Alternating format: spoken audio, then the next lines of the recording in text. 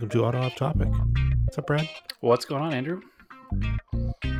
Oh, not too much, as usual. Sorry, we had a little break there between episodes. I had my parents actually flew into Phoenix, and they were here for, Boy, their arms tired. Oh, hey now. Boy, were they were here for a little over a week, so we managed to not be able to record because I was actually off work and was playing tourist in my own state by showing my parents around a bunch of places they hadn't been. So I was able to do that, but unfortunately not this. So we missed a week, and we almost missed this week. But here we are, Thursday night. We got a couple minutes to sit down and chat. It's a little bit late for Andrew, so I don't know how long this episode is going to be, but figured we'd get something out there instead of having 2 weeks of no content, right? Yeah, and conversely, if you're listening to these all at once, you've had no break. That's true. And also, why did you wait? You have to listen to us immediately when we come out. Because the stylings of Andrew's cough are always in style. Yep. Anyway, Andrew, car stuff. Have you worked on anything this week? I know I've seen a couple things since last time we chatted that you've done on the Infiniti. Did I? I'm trying to remember. Corner lights. Oh, yeah. See, this is the other thing. I didn't have any time to do any notes. So, yeah, I got some JDM corner lights from the old Bai. Those came in. They didn't come in time to do the track day I did with it, but I had them in there. I think I talked about finishing the Morettes. Yep. Yeah, you had that conversation last time. All right. So the factory turn signals are clear and kind of clear with clear headlights, obviously, which looks pretty good with the regular old headlights. But I think the JDM corner lights, the amber, contrast better with the green in the car. 100%. And then there's a side marker light too that's also the same color amber, so it kind of matches it. Ties it all together. But it's interesting because like the Montero's got amber side markers. I believe I have a set of JDM ones for the Galant. I think somebody had those in there, and I didn't like them. I went back to the American ones because the JDM ones for the Galant are clear, right? No, they're full amber. Oh. The US ones are half and half. Oh, right.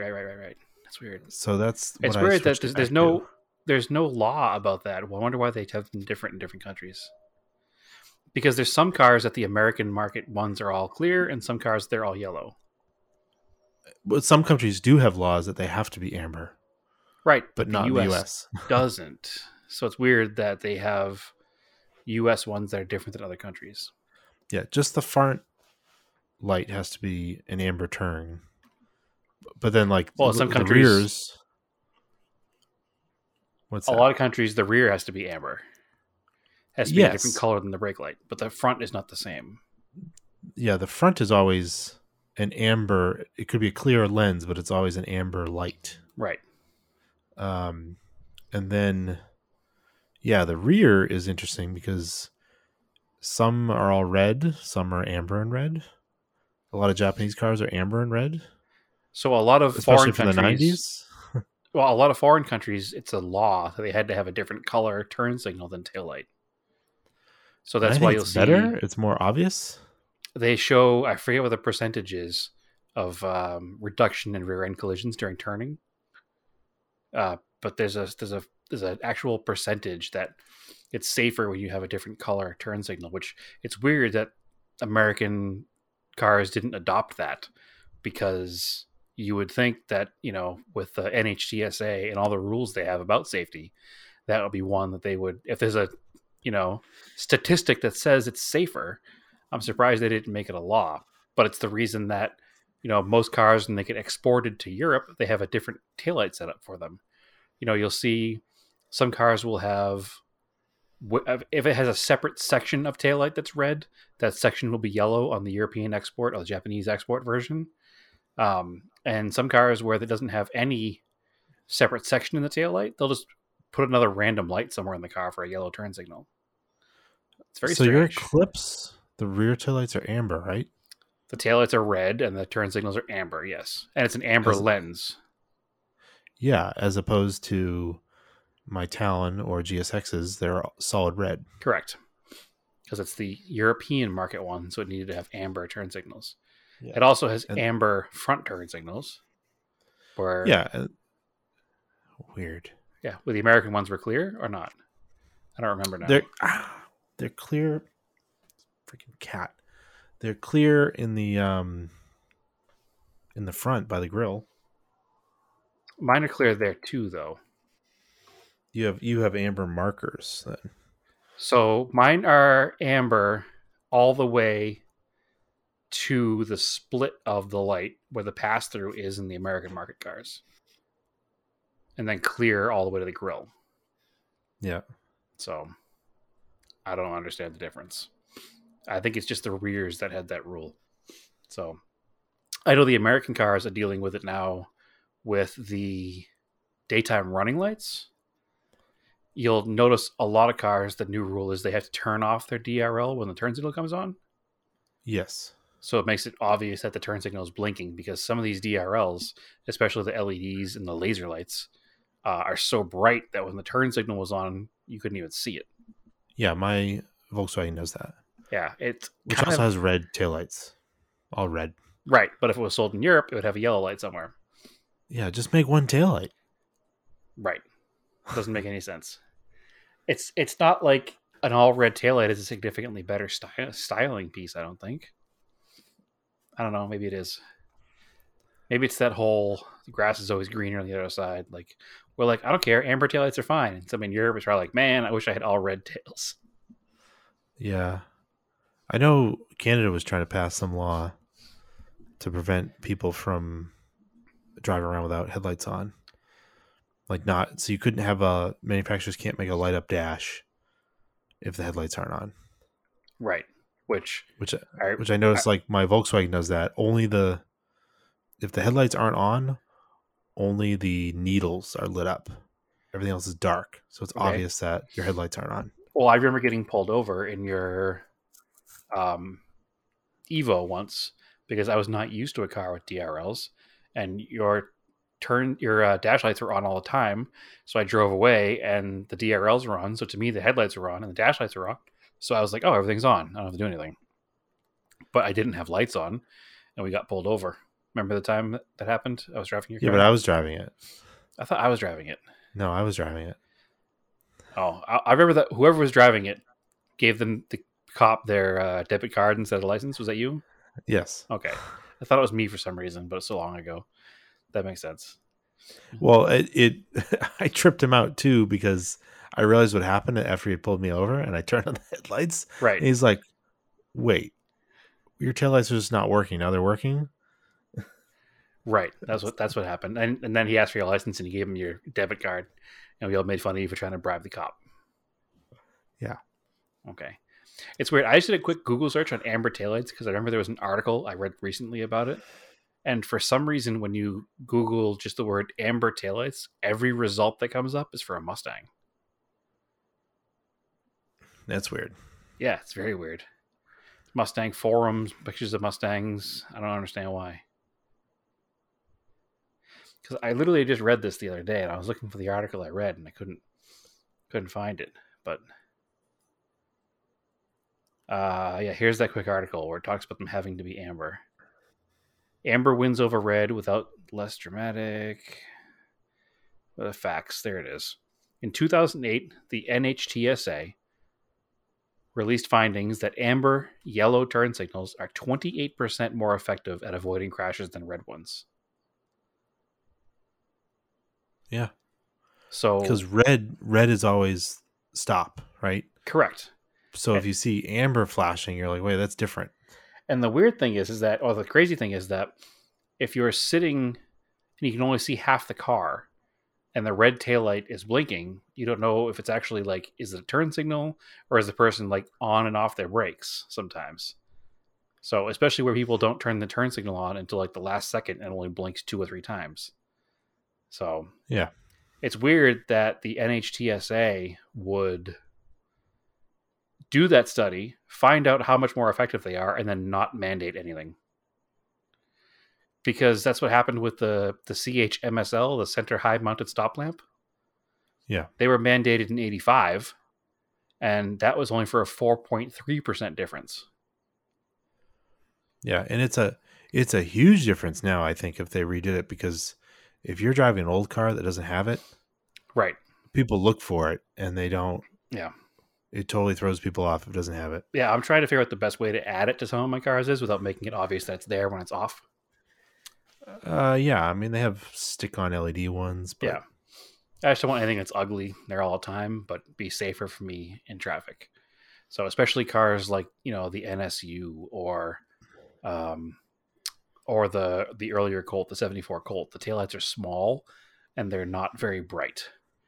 Yeah. And they use the same housing and it's like a dual filament bulb. So it's just the taillight gets a little brighter. And by modern car standards, the stoplight isn't as bright as most modern cars just running lights are. Yeah. So it makes it a little sketchy at nighttime. So yeah, it's interesting. I'd like to add those to some of the cars. Just from the 70s to the 80s to the 90s, rear taillight sections got huge. Yep. Like there's a lot of taillight in the back of the Talon. Yeah, there's a percentage too of the light that needs to.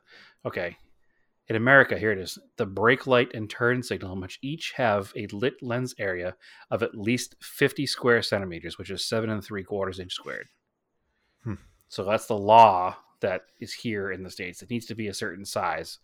And the weird thing that is in America is that the tail light needs to have that much space and the turn signal needs to have that much space, but there's no law saying they have to be separate spaces, which is why we have the all red taillights here.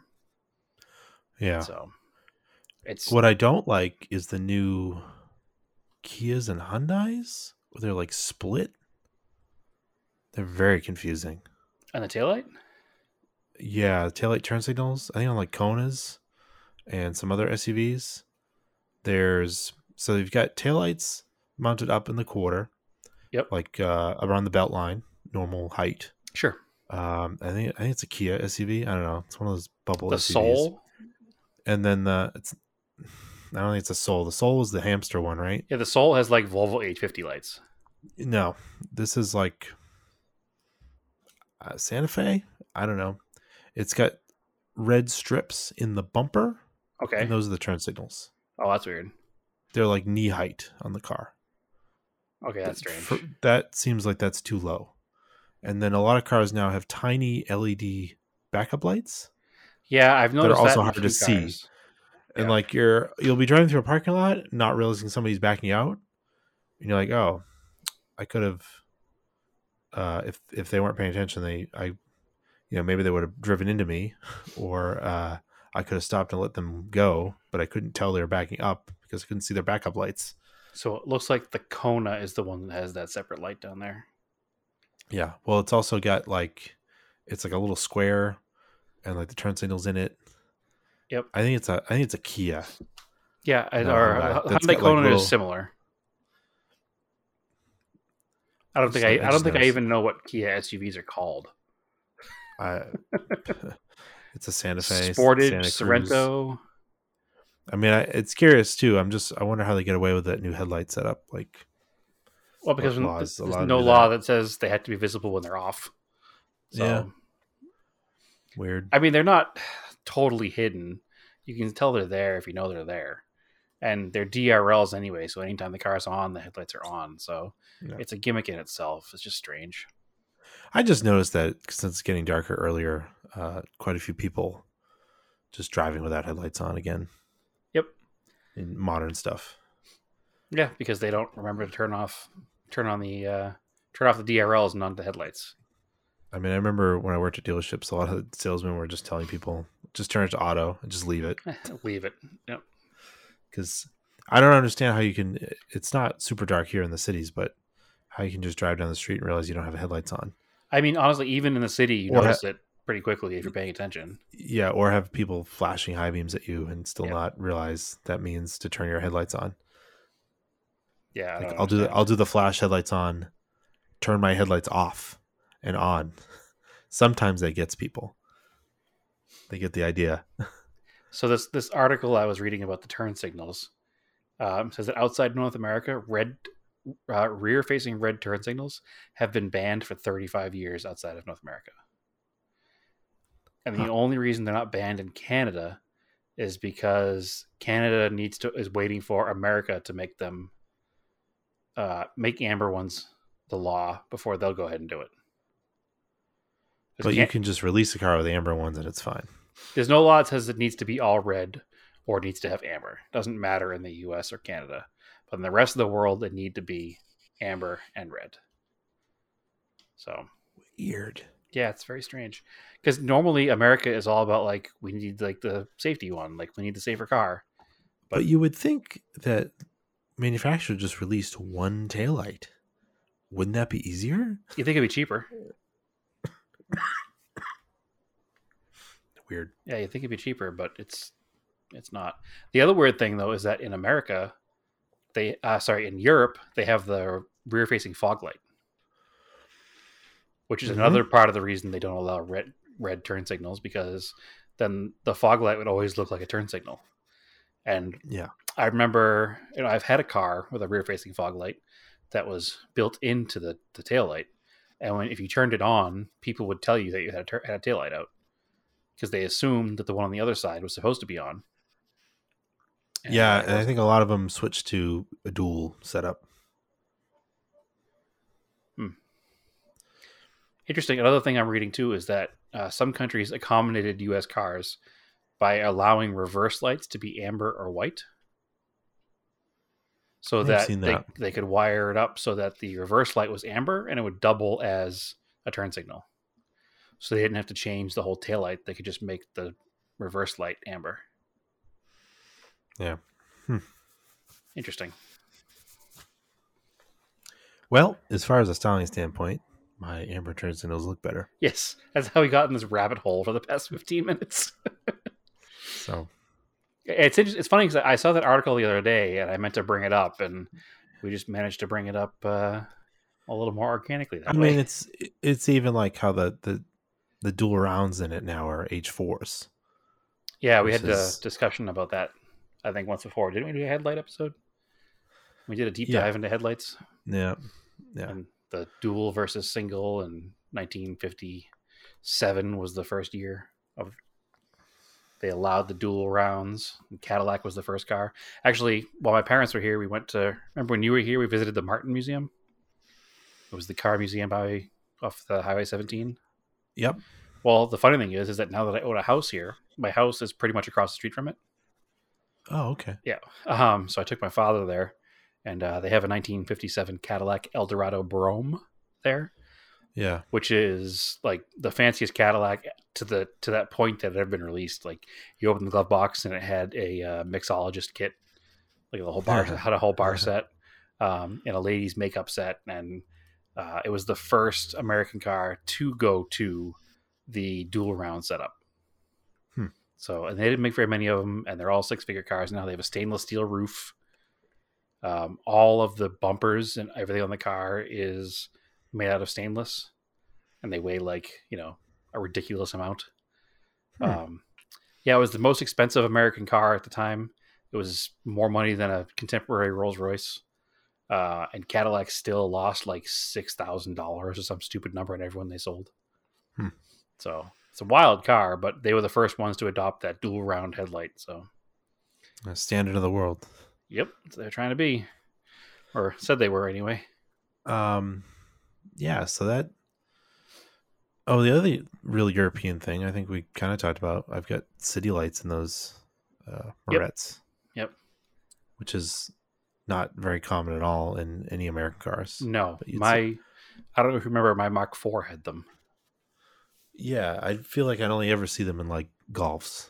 Yep. So hear about them in Golfs because people would put them in there. Well, the U.S., if I'm not correct, somebody can correct me, but I think that the U.S. market Mark IVs had the city lights in them, but no switch for them, and you had to get a Euro switch to make them work. That sounds right. Yeah, but I remember that because I bought the Mark IV used, and it had them, and it had the switch. Yeah, so I could leave them on. They were little like 194 size bulbs, in the Yep. very bottom of the headlight housing. So Yeah, and they're pretty much like parking light, marker bulb. If a headlight bulb burned out, it would also mark that side of the car. I think they're more for like if the car's parked street side overnight, you would turn it on just to make it so it was obvious the car was there, so it didn't get smashed into. I guess is my Yeah. assumption. I don't know the actual rule for them, but yeah, it's neat that your Morettes have them in there too. And now you probably put LED bulbs in there, right? Yeah. So you could leave them on for days and days and days and not drain the battery if you wanted to. Well, it's all the rest of the parking lights will be on. Oh, true. Um, So they're not working exactly the same. They're not on a separate switch. no, Okay. they're just wired into the parking light. But that's the way that car actually had a city light bulb in that single housing. Oh, okay. Interesting. Yeah. And I just wired up 2 LEDs to each single 194. Neat. But yeah, it's basically they kind of act like markers, I guess, too. Like if a bulb burns out in your headlight. Yeah. Well, they're neat looking, and they kind of at dusk they give the whole front of the car a different look because you can still see the headlight shape of the headlight being on. So it'll be neat for taking pictures of the car too. Yep. At dusk. Yeah, I need to take some nice pictures of it now. Yeah. Now that's all done. So, other project car quick updates. I did have 4 new tires put on the Q45. Excellent. What'd you go with? Yoko Touring S's, which is like the best brand name tire I could find in that size. Okay. Because it's like a 215 65 15, which is a really weird size now. Yeah, it's a big tire for a 16-inch car wheel. 15-inch. A 15-inch car wheel. It's almost bordering on like small truck tire. Yeah, but I mean, it helps with the ride. Yep. It had 4 mismatched tires on there. The fronts were really dry rotted, so it rode really well before. It rides better now, probably because the tires aren't like hard as rocks. Excellent. And the other, so like because annoyingly, like the car came with V-rated tires because it was touring back in the day. Yep. But a V-rated tire in a 15 doesn't exist anymore. Right. So that was best I could do was those Yokos. Because other than that, it was like Mucho Machos or something. Yeah, which you don't want to do. No. No, you want, especially you're planning on getting rid of the car. When selling a car, it always makes sense to have a good name brand tire on there because it shows, care for the car. Yeah. Whenever you buy a car, it's got cheap generic tires on it. You're like, well, what else did they skimp on? So, have you been driving that car much? I drove a little bit more. Has it had pretty much no issues? Yeah, it runs pretty well. Awesome. I lubed up the sunroof. It works a lot better. The Freon is low, so we're going to recharge it. But Okay. It wants to work. Is that car a 134A car? Yep. Oh, perfect. It's right at that like cusp of could be either. I'm not sure when the changeover was. And then unfortunately, the driver's side rear door window regulator, I don't know why it doesn't want to work. Like I took the door apart and lubed it and like looked in there, like it's not corroded or anything. I don't understand how it's jammed up, but it just doesn't like to go up and down very easily. And I'm just gonna sell it like that as is. It's not a can't huge deal. spend too much time fixing everything. As long as you upfront about it, it won't affect the price of the car too much. I don't think. No, I'll tell them. I mean, everything else pretty much works. Yeah, it looks like 134A started to be used in 92 and was standard from 94 on. Yeah, So. I think it's biggest culprit against that car was that it wasn't driven enough. Right, so using it is doing wonders for it. Yeah, I cleaned it a bunch, pressure washed the engine. There, at some point, there was some ice in there. I tried to vacuum out the valley of the engine. Yep, it's hard to get in there. I tried to blast some of it out. I'm gonna have to blast it out with air because I don't want to blast it out with the pressure washer. You don't want to load up too much water in there. Yep. So now the only problem is when it gets a little warm, it kind of smells like mice. Right. So like I want to clean it once again. But yeah, it's not ideal. Maybe clean it once again and then run some Frigifresh or something through the the vents, the exterior air vents into the cabin to make sure it just No, that smells fine. Oh, okay.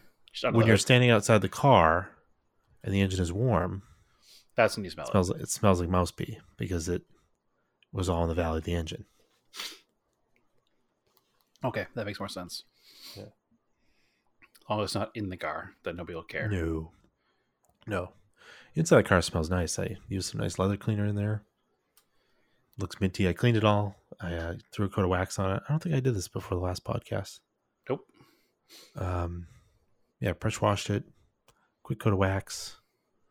I didn't shine the tires because I was replacing them. Scrubbed the wheels really well.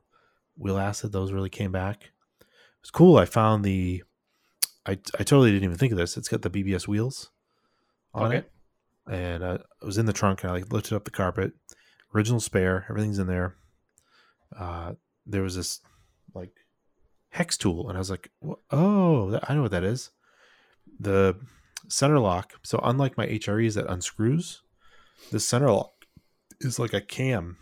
So you use the tool and turn it to the left and it just pops the center cap off the wheel. So there's no other hardware to attach it. That's how you get to the lug nuts. Okay, that's easy then. Yeah. But it didn't even dawn on me that you would have to take it off to get to the lug nuts for some reason. So. But. Awesome. So. Yeah, it was pretty cool. It was in there. I didn't have to find it. Well, I haven't done a ton car-wise because, again, my parents were here. We went to a few car things. I did 4 Till 4 with my dad and the local Saturday night show I did as well. But I did get a transmission for the Mustang. Oh, that's cool. Yeah. Super pumped on that.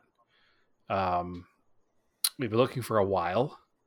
They've eluded us. We were ideally looking for a T5 5-speed versus the 4-speed that was in the car, but would have taken a 4-speed if it came up first. Unfortunately for us, it did. 5-speed came up first. So after 4 or 5 different ones, we finally found somebody who didn't flake on us last minute to buy the thing. It was super cheap as well. We ran the numbers from the tail shaft, and it's out of a 1990 Mustang 5-liter. So it's perfect 5-speed for the older car. I went and actually picked it up before podcast tonight, actually. So just got it. Super excited because now we have the engine and transmission, and we can get them all cleaned up, put together, assembled. And the only thing I need now to buy, other obviously than the mechanical parts like a clutch, is a flywheel. Not a flywheel. I need that too, a flywheel and a clutch. But I need to buy a bell housing. But I was going to say, how does it bolt up? But thankfully, the bell housing is something I can just buy from a catalog. I don't need to search junkyards for it. So basically, you tell the Mustang parts company that I have a 74 block and I have a T5 from a 1990, and they'll have a bell housing that mates those two together. All right, cool. So it should work spectacularly, hopefully. That'll be a hydro clutch or a cable clutch? I can go either way. The car is a cable clutch from the factory, so the bell housing is how you make that change. So I'm going to keep it a cable clutch. Yeah, it's probably easiest. So. And it's as long as you keep it away from the exhaust, it'll be fine. Yeah, I remember that's how they would die on Fox bodies. Somebody would change out the exhaust, and then it would get overheated and it'd break on you. Yeah, I'm pretty sure. I'll have to double check into it, make sure I'm not wrong, but I'm pretty sure that there's a conversion kit to keep it, the stock setup with the stock cable clutch setup. But there's also conversion kits out there that aren't too much money to convert it to hydraulic clutch, and that might make the car even easier to drive. So I'll have to look and see what the price difference is between the two. So I'm not sure exactly what we're gonna do, but we'll make it work. And then with a 5-speed, do you have to change the drive shaft, or the drive shaft stays the same? I'm not perfect. I'm not 100% sure, to be honest with you. I have to do a little more digging and research into that. I'm not tremendously stressed about it because there's a drive shaft shop here in town that for like $100 they'll just make a drive shaft to your specs. So I'm not really stressed out about it. Final quiz question. So the ratios in a 90 5-speed work well with whatever rear end is in that car? Yes. According to what I've read, it shouldn't be an issue at all. So I forget top of my head what the rear end ratio is in that car. I did look it up before. And based on the numbers that I looked up before, it does work just fine with that 5-speed, and it makes that 5th gear like pretty much an overdrive. So the car doesn't, like it should be. Yeah, the car doesn't have super highway gears. It's like the middle of the road gears. They're not drag race gears, but they're not highway gears. So this will help out 390s or something. So I don't remember what the number is, to be honest with you. I have it written down. I broke down all the numbers when we first got the car here, and I just don't remember top of my head what they are. So it should all work together. Again, something I'm not tremendously concerned about, because if you want to change the rear gear in a Ford, it's, $25 in parts. So it's not anything super expensive. So yeah, I'm just thinking like 411s, 390s, 373s. Yeah, those were the numbers back in the day. Just something along those lines. So yeah, I don't remember the numbers. I'll look it up and tell you next podcast, because I don't remember now. But it should be a good mix. And if it's not, we'll make it a good mix. We'll change the gears if we have to. Yeah, you throw a locker in it. That would be what I would do if I changed the gears, for sure. Yeah. But, if you're gonna go in there. Yeah. I'm gonna take it apart and change it. I'm gonna do the right thing in the end and build the thing correctly. So anyway, I don't have any other car news because I haven't done anything else, because I've not been in town. So. I did the last track night in America, like I said. Oh, cool. Yep. That was the last one for our region. So that was at Thompson last week. Which, waiting for pictures. They were there taking pictures. Usually they're like a week out. It's been over a week. Haven't seen any. I did see you posted a video of your little loss of traction. Yeah, because the last... So I did intermediate instead of novice, which is interesting. They did 2 novice classes, or groups, and then just 1 intermediate. I ended up with mostly open track most of the time. I'd have to let a bunch of cars by, and then I would just have open track again. Yeah, which is awesome. And I was moving along pretty well too. So like that straight is as fast as I was willing to go was about 95. I could probably go a little deeper into the corner, but I actually don't have. They're just like centric brakes. They're not like Hawk pads, because I didn't buy like track brakes because I didn't think I was going to do any track days in April. Yeah, and you don't want to do repeated 100-mile-an-hour to 45-mile-an-hour stops on street pads.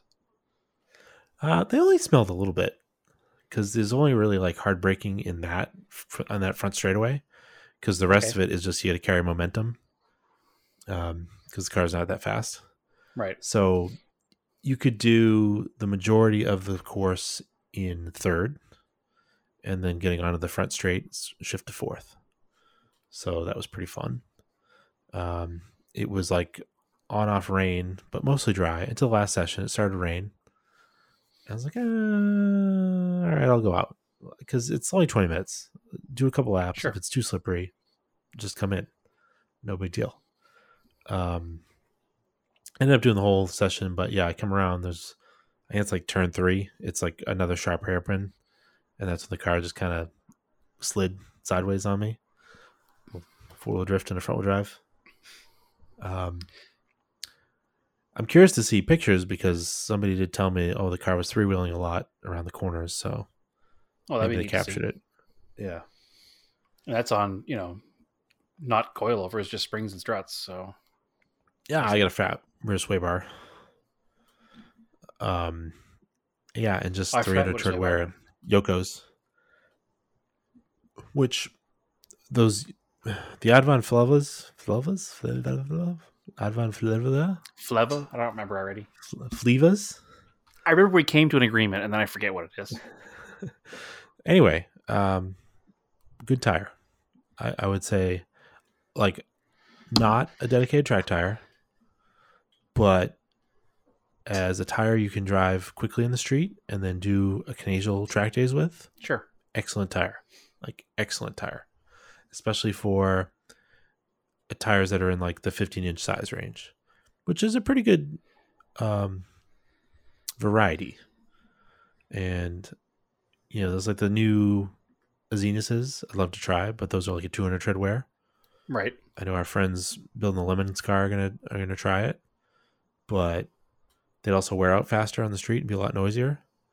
Where I feel like these Yokos have like they have like a nice tread pattern, and they're really good in the rain. They get a lot of sipes. They're a good compromise. They are a good compromise. Like, they look good sidewall, just sticky enough, but not too sticky. So I would definitely buy another set. And I think I do need some new ones on the Galant, and they're the old S drives. These is what replaced the S drives. Right. I'd probably go with them again. Yep. If I was going to do track days, maybe I get a different set of wheels for it, and a stickier tire. But that's the cool thing, because at least with the Galant and the G20, they have the same bolt pattern. I could get a track tire. I could buy a track set of wheels in 15. Yep. And I could switch in between cars. Yeah. That's awesome. That's what I have. Most of my cars are the same 4x1 14.3 bolt pattern, so I can use the same wheels in a bunch of cars if I wanted to. Mm-hmm.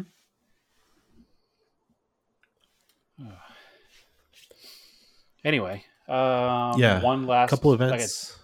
Yep. You got events coming up? I got events this weekend. Japanese Car Day. Cool. At Lars Anderson, Sunday. Same Sunday is the last Southern New Hampshire Cars and Coffee. So I am going to Japanese Car Day instead, unfortunately, because they're in opposite directions. Yes, they are. You couldn't hit both. Yeah. So it's too bad. I'd love to go to the last Southern New Hampshire Cars and Coffee because I missed like a couple of the other ones for something else, some other event. Yeah, every now and then those things just don't line up. Yeah. So I don't have any local events coming up here. I'm not doing anything big. I mean, I will be at 4 till 4 for Shakedown Saturday this weekend. And then coming up on the Saturday of Halloween weekend, I'll be at JCCS. So that's the big one coming up. Cool. I got some prep work to do for that. I need to do the rear brakes on the Cressida and get that cleaned up in detail for that show. Probably change the oil before I go too, because that's a bit of a ride. I haven't done that yet. Yep. So yeah, I'll be at the Greenwich Concourse on the 20th or 21st. I forget the exact date. It's a week from this Saturday. Yeah, for the Redwood show there. Yeah, and the rest of the concourse. Yeah, of course. Excellent.